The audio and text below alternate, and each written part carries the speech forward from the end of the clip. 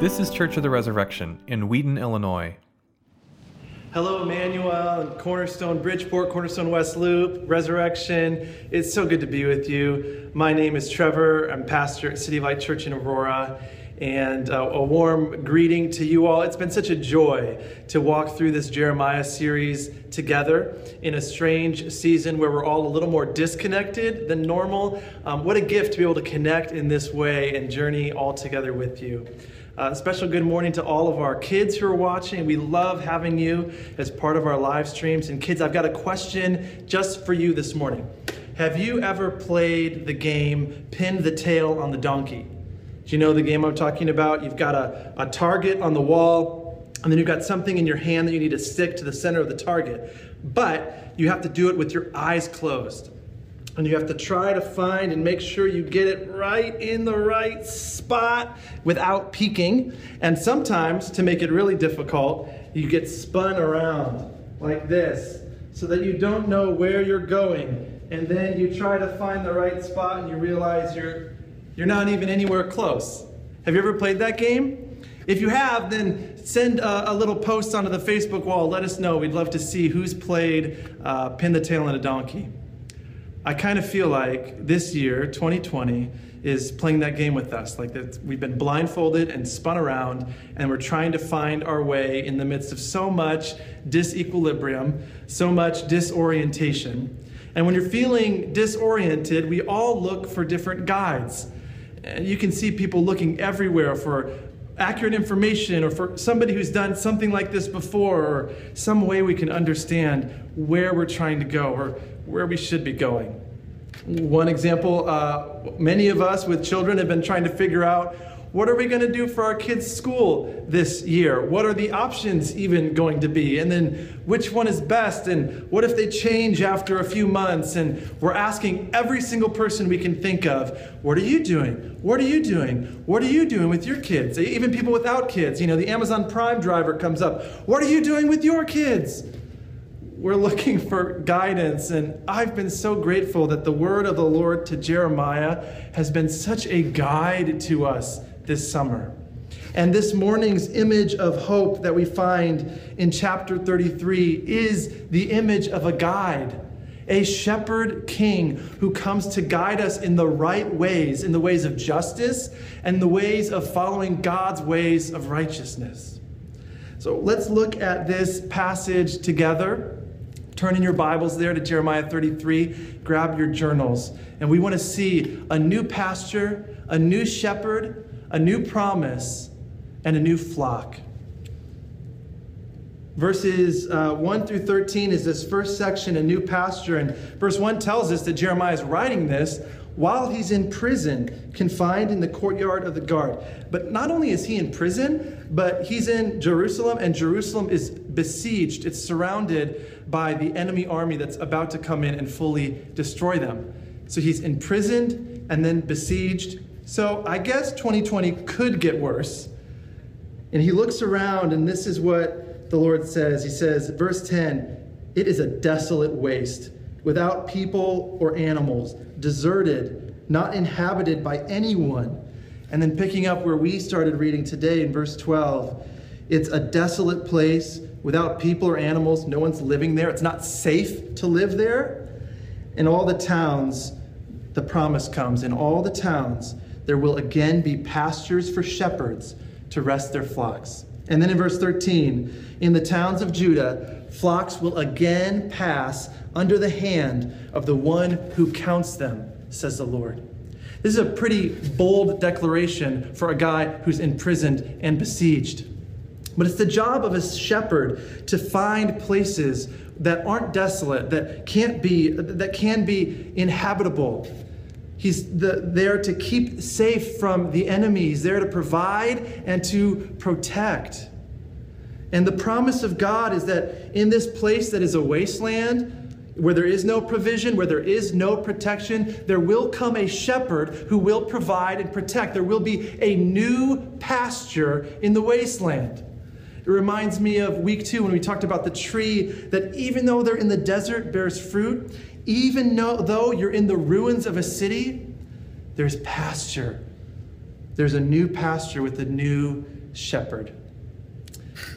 A couple years ago, my wife, Bonnie, and I, we bought a house here in Aurora by God's grace, and it's 109 years old.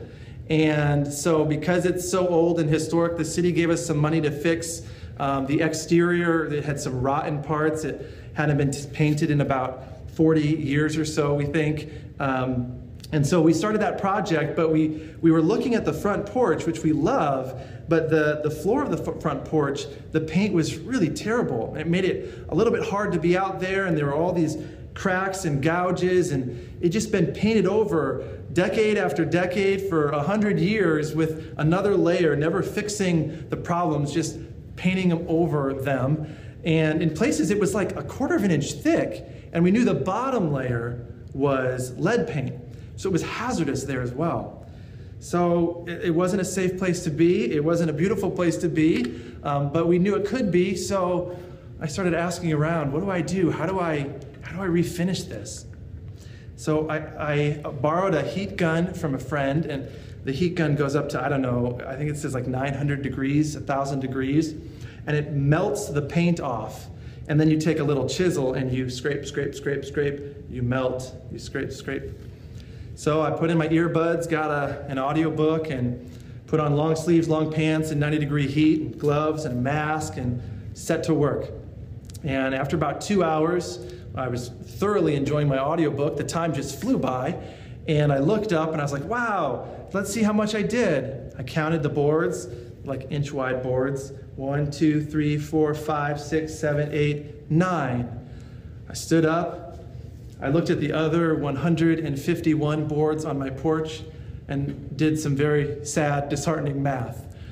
I thought, wow, this is going to take a lot to get past these 100 years of buildup, past generations of gunk, to do the actual burning, scraping, sanding, and refinishing that it needs to make this place inhabitable again.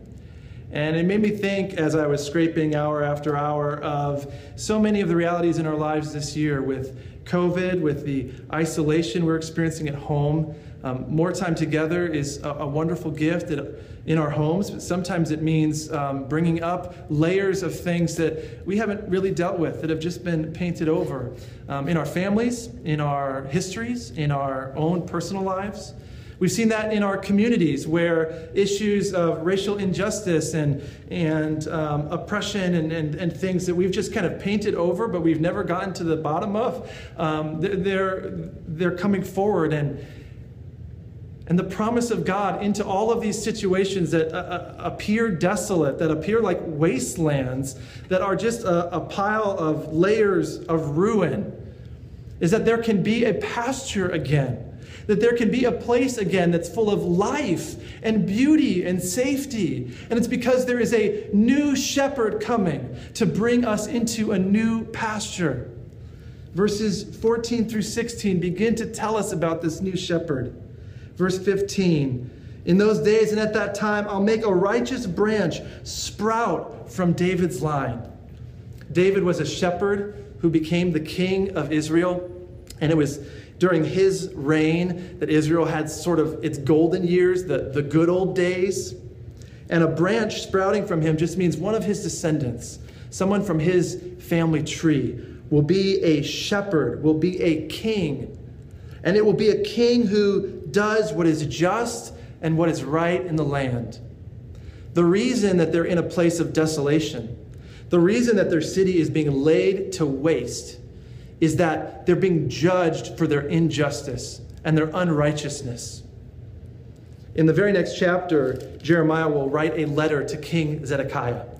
And he'll say, he's challenging and he's critiquing and he's opposing a broken promise that Zedekiah made. Zedekiah said, and a lot of other officials and rulers and leaders had said, I will follow the law of Moses and set these slaves free. And then he went back on his promise and he re-enslaved them. And Jeremiah writes this letter saying, what you've done is wrong. It's against the way of God.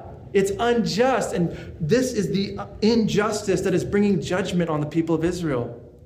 He says earlier in Jeremiah, in chapter 23, woe to the shepherds who are destroying and scattering the sheep of my pasture, declares the Lord. Israel has been under unjust shepherds, but this new shepherd will come and bring justice. Don't we long for that in our cities and in our hearts and our own homes? But injustice isn't the only problem. It says this new shepherd will do what is right in the land, or he will be righteous. He will be called the Lord, our righteous Savior. And that idea of righteousness is following God's law, following his way. And we've seen over and over again throughout the book of Jeremiah the idolatry of the people of Israel and of its leaders. That they haven't followed God's way, that they've actually chosen to leave God's way for their communal life together, leave God's way of prayer and relationship with him, leave God's way of sexual practice, and they've gone after other gods, and they've gone after other ways. They've been unfaithful. And they've taught their children to be unfaithful. And Jeremiah says, you're going to be judged for that. But when the new shepherd comes, not the shepherds who have scattered the flock and who have caused this judgment to come, but when the new shepherd comes, he will lead you in ways of justice and righteousness. We can relate to needing that kind of leadership, can't we? We think about that on a national or state or regional or city level, but we think about it in our own lives too. We need help leading lives of righteousness and justice. Verse 14 says that God's coming to fulfill the good promise he made to the people. That word promise is often translated as covenant in the Old Testament. It will be later on in verses 20 and following. And we don't use the word covenant very often anymore, but a good way to think of it is like a marriage covenant, because a marriage covenant is both a legal, binding, public reality and also an intimate, personal relationship.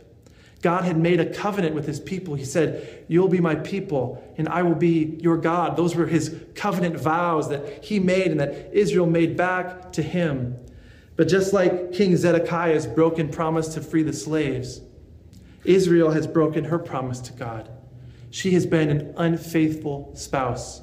She has not lived with justice toward the widow, the orphan, the poor, the refugee, the oppressed. She has not followed in God's way of righteousness. And because that's true, what we might expect God to say here would be something like this: you've been found in breach of contract, and our relationship has been terminated. I have updated my Facebook relationship status, and we are never, ever, ever, ever getting back together. But that's not what God says. Instead, in just the chapter before, God renews his covenant vows. He says in chapter 32, verse 38, then they will be my people, and I will be their God, and I will make an everlasting covenant with them.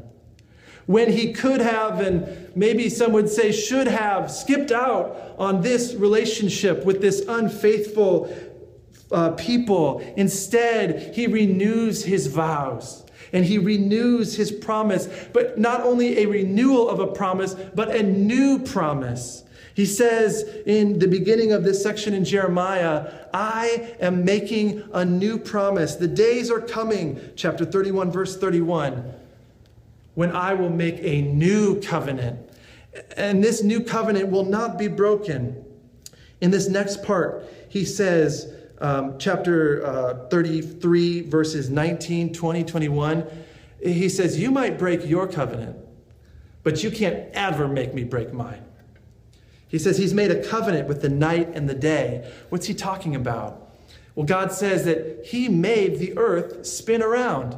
He made night and day follow after each other, day and night after day after night. He says, I made a promise for the world to run that way. And he says to his people, if you can make the night and day stop, if you can stop the world from spinning, then you can make me break my promise. He's saying he will never break his promise. I think this is one of the most romantic things ever said. He's basically saying, whenever you see a sunrise, whenever you see another day, you can remember and you can hear the voice of the Lord saying, I've kept my promise to you. I'll be faithful to you. Whenever there's another sunset, another night, it can be a reminder, it's a statement, it's a testimony. It's a proof that God still loves you, that he has kept his promise to you. No matter what acts of injustice we've done during the day, no matter what acts of unrighteousness have filled our nights, God stands on his promise. He stands on his new covenant, and he does it because he's got a new shepherd, a new kind of shepherd. He becomes the shepherd. The covenant incarnates. The promise is made a person. God becomes human in Jesus. In verse 17, David will never fail to have a man sit on the throne of Israel, God promises. And then that man becomes Jesus, the God-man, our Messiah, our shepherd king who sits on the throne of heaven forever. In verse 18, there will never fail to be a Levitical priest on the throne. And Jesus, our great high priest, is that one who stands in the presence of God on our behalf forever. Israel can't keep up her end of the bargain. So God in Christ comes to fulfill both sides of the covenant. He keeps his promise, and in Christ, he keeps our promise for us.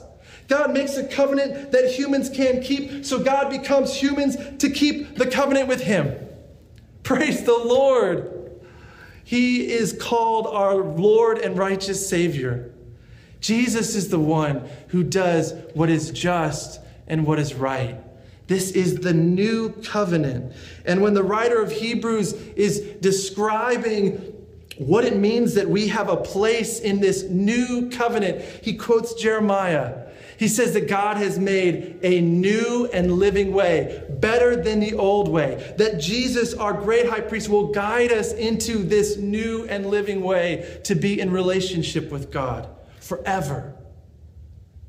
And when Jesus sits with his followers on the night before he's handed over to suffering and death, he raises up the cup of the Passover and says, "This is my blood of the new covenant, shed for you and for many for the forgiveness of sins."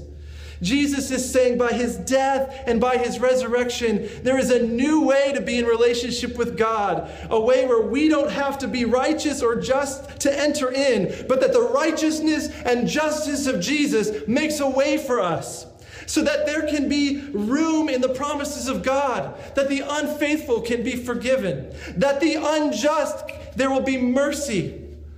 This is the new covenant of Jesus. Praise the Lord. We have not loved God with our whole heart. We have not loved our neighbors as ourselves. We've been a part of injustice. We've not cared for the poor and the widow. We've been a part of unrighteousness. We've not followed God's ways. But Jesus comes with this new promise that his blood shed for us offers forgiveness for the unfaithful, cleansing for the unrighteous, that every single promise breaker could be loved and known by the promise maker and the promise keeper. This is the new shepherd who will gather us into the new pastures of his new promise. Have you received the promise of Jesus for you? Have you received it afresh on this new day? You can be a part of the flock of Jesus the shepherd. Verse 13 says that in the towns of the hill country, of the western foothills and of the Negev, in the territory of Benjamin, in the villages around Jerusalem, in the towns of Judah, basically everywhere you can think of will have a new flock, a new pasture. They'll be all over the countryside, and flocks will again pass under the hand of the one who counts them. Each sheep, as it comes into the fold and into the pasture, the shepherd puts the hand on the head, blessing and naming and knowing and counting. Oh, how good it feels to be counted. how good it is to be known, to know that you have a place and a part and that you matter when you realize you are numbered among the flock. Be counted as part of the new flock of the new shepherd. In this new flock, the new shepherd counts, but he also multiplies. Verse 22, I will make the descendants of David. That phrase, I will make, is often translated, I will multiply. The shepherd counts, but the shepherd also multiplies. And this is a repetition of the promise God made to Abraham, that his descendants would be more numerous than the stars in the heavens or the sand on the seashore, that they would be a blessing to all the nations. And the promise here is that the flocks of Jesus would be multiplied over every tribe and tongue and nation, that they would be numberless. The restoration from exile should have been a surprise. God in Jesus being the new shepherd would have been a shock. But what God says next is almost unthinkable. That we not only are shepherds or are sheep in his pasture, but we also become shepherds. Not only do we have a king, but we're made part of a royal family. Not only do we have a priest who offers us forgiveness of sins, but we become a priesthood, a royal priesthood, a kingdom of priests. That Jesus is going to multiply his flock through his flock. When it talks about the descendants of the shepherd, it's talking about us. We are numbered and we are known and we are multiplied. Revelation 6 has this scene where there's some of the people of God around the throne, and they say, how long, O God, will you tarry? How long will we still suffer? And the Lord tells them, until the number of their fellow ministers in the temple, until the number of their brothers and sisters should be complete. The shepherd is counting and multiplying until every person who wants to come under the hand of the shepherd and into the flock of the new promise can enter in. Jesus multiplies his flock through his flock, a kingdom of priests, so that every person is a priest, every home is a church, and every neighborhood is our parish. Our culture has been exiled into autonomous, isolated, individualistic wastelands. That was before COVID. But what if wherever there's been a desolation of relationship, a desolation of safety and life and beauty, what if there were pastors making pastures again? What if each of us as a shepherd was bringing each person around us under the hands of our care so they could come under the care of the Good Shepherd? What beauty might we see amidst the ruins of our neighborhoods? Jesus said, I have sheep who are not yet of this fold, and I must bring them also, so that everyone is invited to pass under the hand of the one who counts them. How do we do that when we feel like captives, besieged, exiled, or in ruins? Thanks be to God, we have a guide. And living as sheep of the Good Shepherd teaches us to be shepherds. Because Jesus is our Good Shepherd, so we lack nothing. He makes us to lie down in green pastures, even in the midst of desolation. He leads us beside still waters and restores our ruined spirits. He guides us through the valley of the shadow of death. He anoints our heads with oil as sons and daughters of the King. Our cups overflow with the blood of the new covenant, shed for us for the forgiveness of sins. And surely his goodness and love will follow us all the days of our life, as long as there still are days and nights. He will be our shepherd. Praise you, Lord. In the name of the Father, the Son, and the Holy Spirit. Amen. Thanks for listening. Our vision at Church of the Resurrection is to equip everyone for transformation. As part of that vision, we love to share dynamic teaching, original music, and stories of transformation. For more of what you heard today, check out the rest of our podcast. To learn more about our ministry, visit churchres.org.